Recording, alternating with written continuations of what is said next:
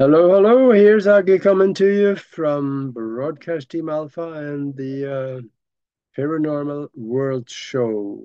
We're coming to you from 44 different platforms around the world, including the one on the Conscious Awakening Network. Folks, you got to go over to Conscious Awakening Network and have a look because they have close to 50 different shows on there now on subjects that all of us want to know about. So here's their website, consciousawakeningnetwork.org. And if you are watching us on YouTube right now, that's the place to be because that's the only place we are watching and monitoring the chat room. And all the other platforms, they may have a chat room, but we are not looking at it. So, and also, if you like what you hear and see here, the super chat is open. Okay, well, I want to talk to you a little bit about the German flying discs or the round airplanes. Yeah, this is kind of a controversial issue because a lot of people said, nah, they never did anything like that. And yes, they did. They had round airplanes. Not now, but 80 years ago. And that was the Nazis. You see, the Germans had their own Roswell in 1936. There was a rather big craft that crashed in Bavaria in southeastern Germany. And the Germans didn't know what to do with it. They were a strange airplane, yeah, that's obvious. And it was a strange alloy. They had problems getting into it. They couldn't get into it for quite a while until they finally did get in and they found occupants. It is unclear to me if they were alive or if they were dead. It didn't say. And one place that talks of bodies, but there could be some live ones too, so we don't really know. And this craft was taken not to be given to the Luftwaffe or the Air Force of Germany. It was given to the Thule Society and the Black Sun. These are secret societies, kind of like the Freemasons here. The foot soldiers, they don't really know anything, but the higher ups, they are supporting a very dark agenda. And in fact, Adolf Hitler himself was a member of the Thule Society since 1919. And And this is the information that I was able to glean from some of the papers that Colonel Wendell Stevens gave me here in Tucson. I interviewed him two or three times on my TV shows here, and I was over at his house, and we looked through some papers. Some of them were written in German, and he didn't speak German, so I helped him with some of that. And it was some very interesting stuff. The Germans, they were the first ones to create a rocket that could go into space. They were the first ones to create the jet engine before the American had any clue what it was. They also created synthetic fuel. And the oil companies, they didn't like that at all. And then they created their own money. They did not go on bended knee to the Rothschilds and the other 11 or 12 different owners of the global system of central banks to borrow the money. No, they had their own money. And of course, the Rothschilds didn't like that either. So they had to get rid of Germany. And yeah, they were also created the first ballistic missile, the reached space in 1942. And they had been there with the other craft, the round craft, before that missile. And there was a lady, Maria Orticius, or Maria Orsic is what they're calling her in the United States. She was channeling information from an entity over in the Aldebaran star system.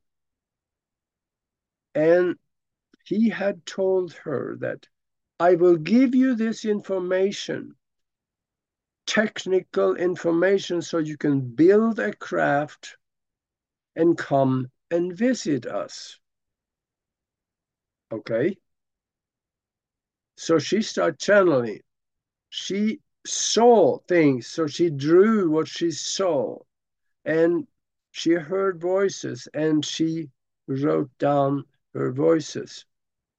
But there was in a foreign language. Some of it was in cuneiform. So we wonder why that was. So when they got this information, the technical drawings and everything together from this uneducated girl, everybody laughed at her. But then she was able to get in front of a high-ranking German officer who had, at least a little bit of information about science. So he looked at that and he said, wait a minute, there may be something here. So he brought it in front of scientists and they got all excited. They wanted to talk to the author of the drawings.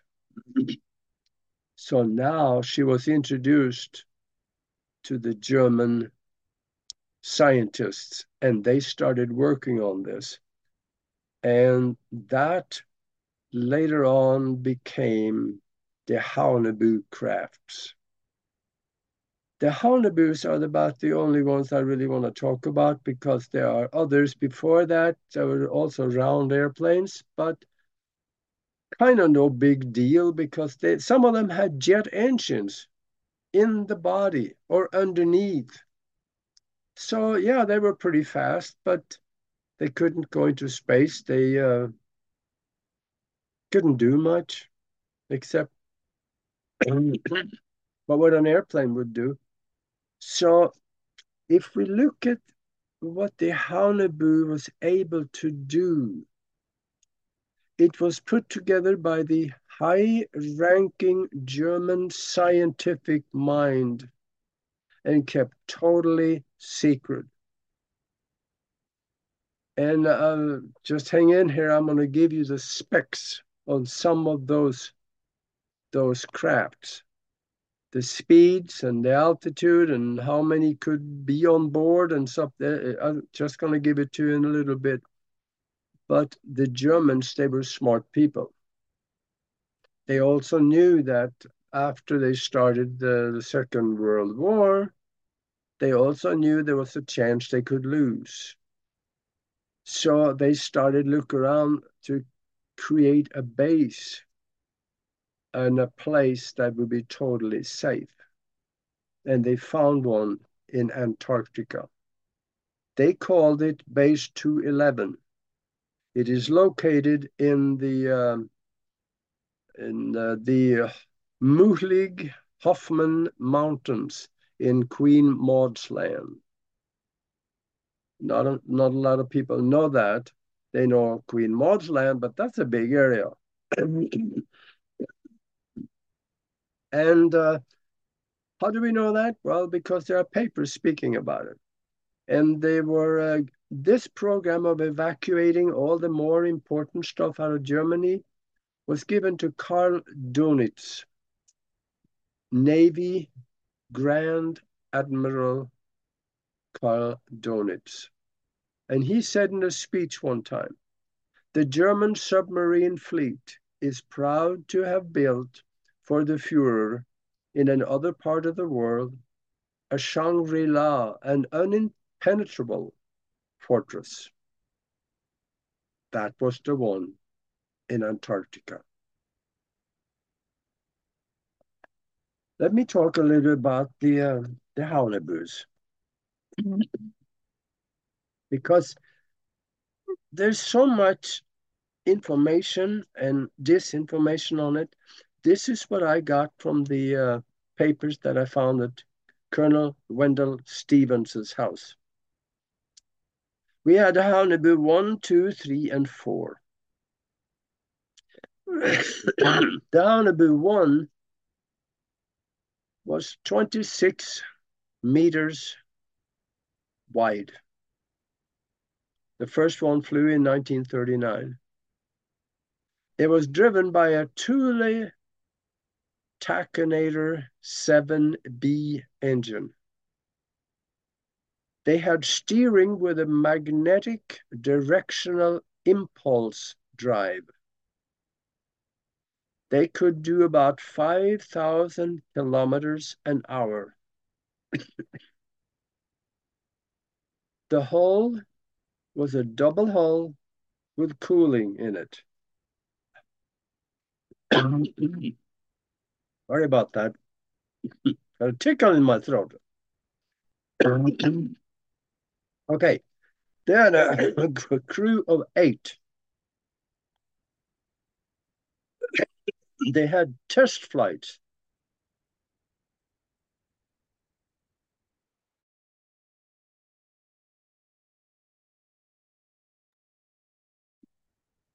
Maybe that will help. Okay.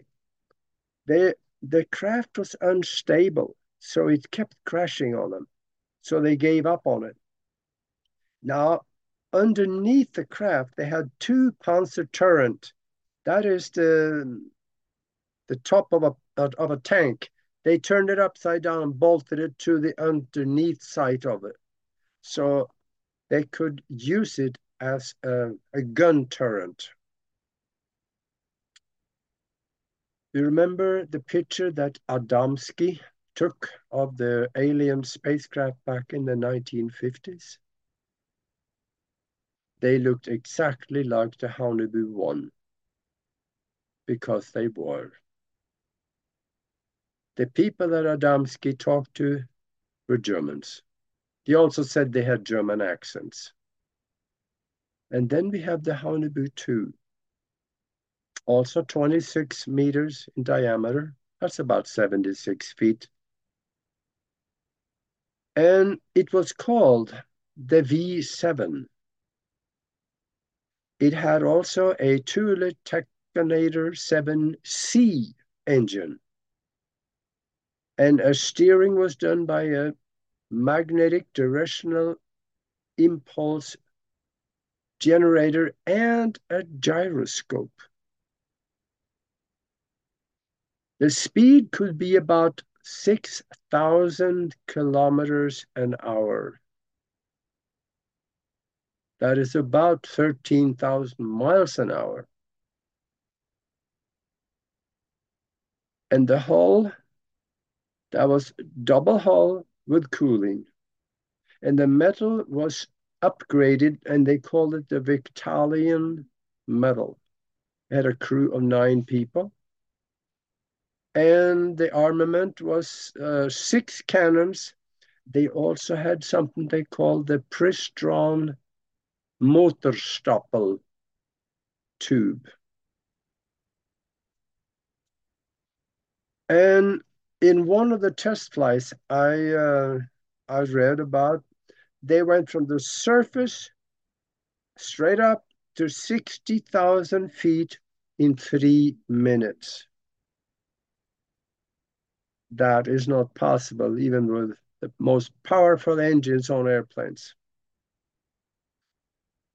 Now, the armament of the Pristron tubes, the Motorstoppel, that was a directional EM pulse. When they came behind an aircraft, they aimed the Motorstoppel at the aircraft and triggered it. They shot an EM pulse at the airplane and fried all the electronics in the airplane. So when the electronics went, engines went, radios went out, and down you go. Then we have the Haunebu 3. the diameter of 71 meters or 232 feet.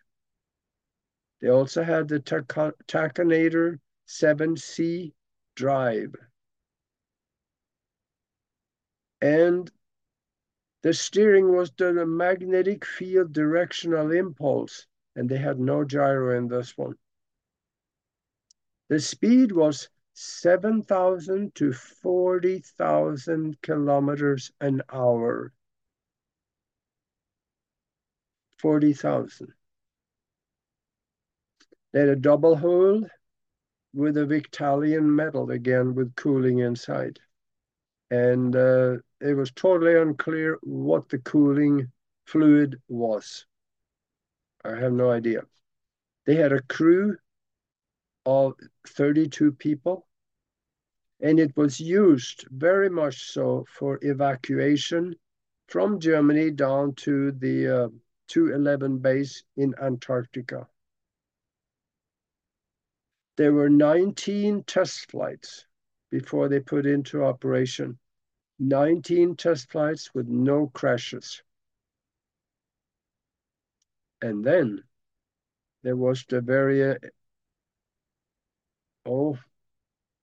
questioned Haunebu 4. It was 120 meters across, and that is about 393 feet from edge to edge. They used this one to go to the moon. In fact, the Haunebu 3 also went to the moon. But in the Haunebu 4, they also sent on a trip to Mars. Now, what it is written on that is that they sent it to Mars with a crew of, I don't, it may have said, I'm not sure if I remember, but a full crew to Mars. And after a little while, they never heard from them again. They lost contact. Now, it could very well be because they did something different on the Haunebu 4. They replaced the fluid inside of die Glocke, or the bell, or the drive system, because the bell that was in the center of the round airplane, that created the bubble of gravity nullification around the craft. They had red mercury in that fluid. And in fact, red mercury is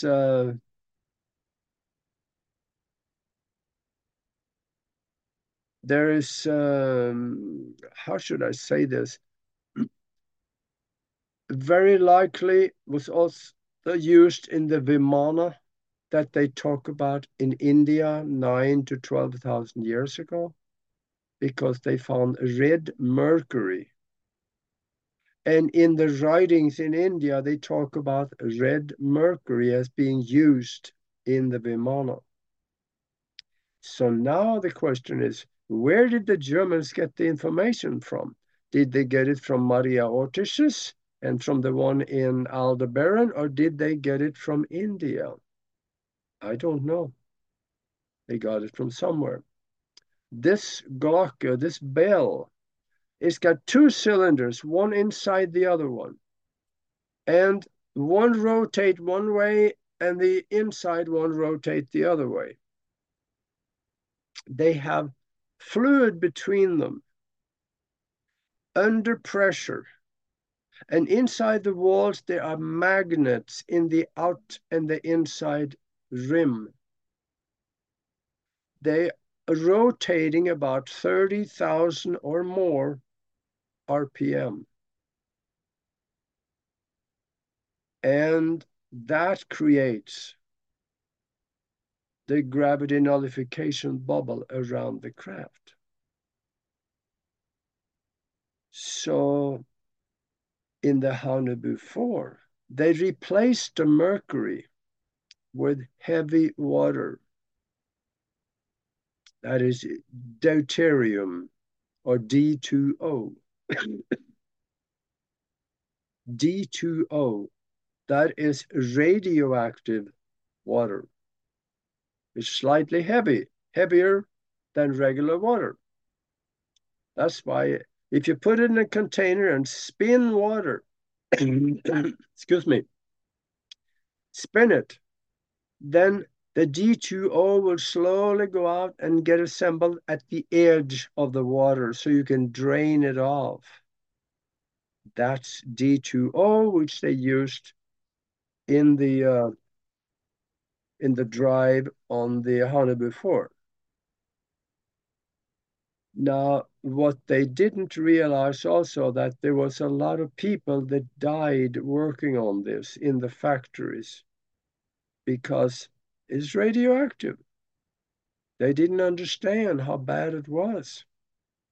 So also people got killed from it, but also the metal got brittle a lot faster, so it broke a lot faster. That may have been why they lost contact with the Hana before going to Mars. So I guess when we get to Mars again, maybe we'll find something, but you never know. I uh, I know there is a base on Mars. The Germans are there. The dark side of the American government is there. Secret space program talk about this all the time, and I'm sure many of you have heard of it. So I think I'm gonna leave it at that for right now. There was a little thing that I just had to do. I needed to read the specs on the German flying discs, the Haunebu, because that is something that hardly anybody talks about, and this is kind of important. It's a kind of a history a little bit, because history has been rewritten to contain mostly lies. But this comes from German documents that was written in about 1940, 41, 39, 43. So they come from the horse's mouth, so to speak. Anyway, so until then, please subscribe and we will see you in the next video.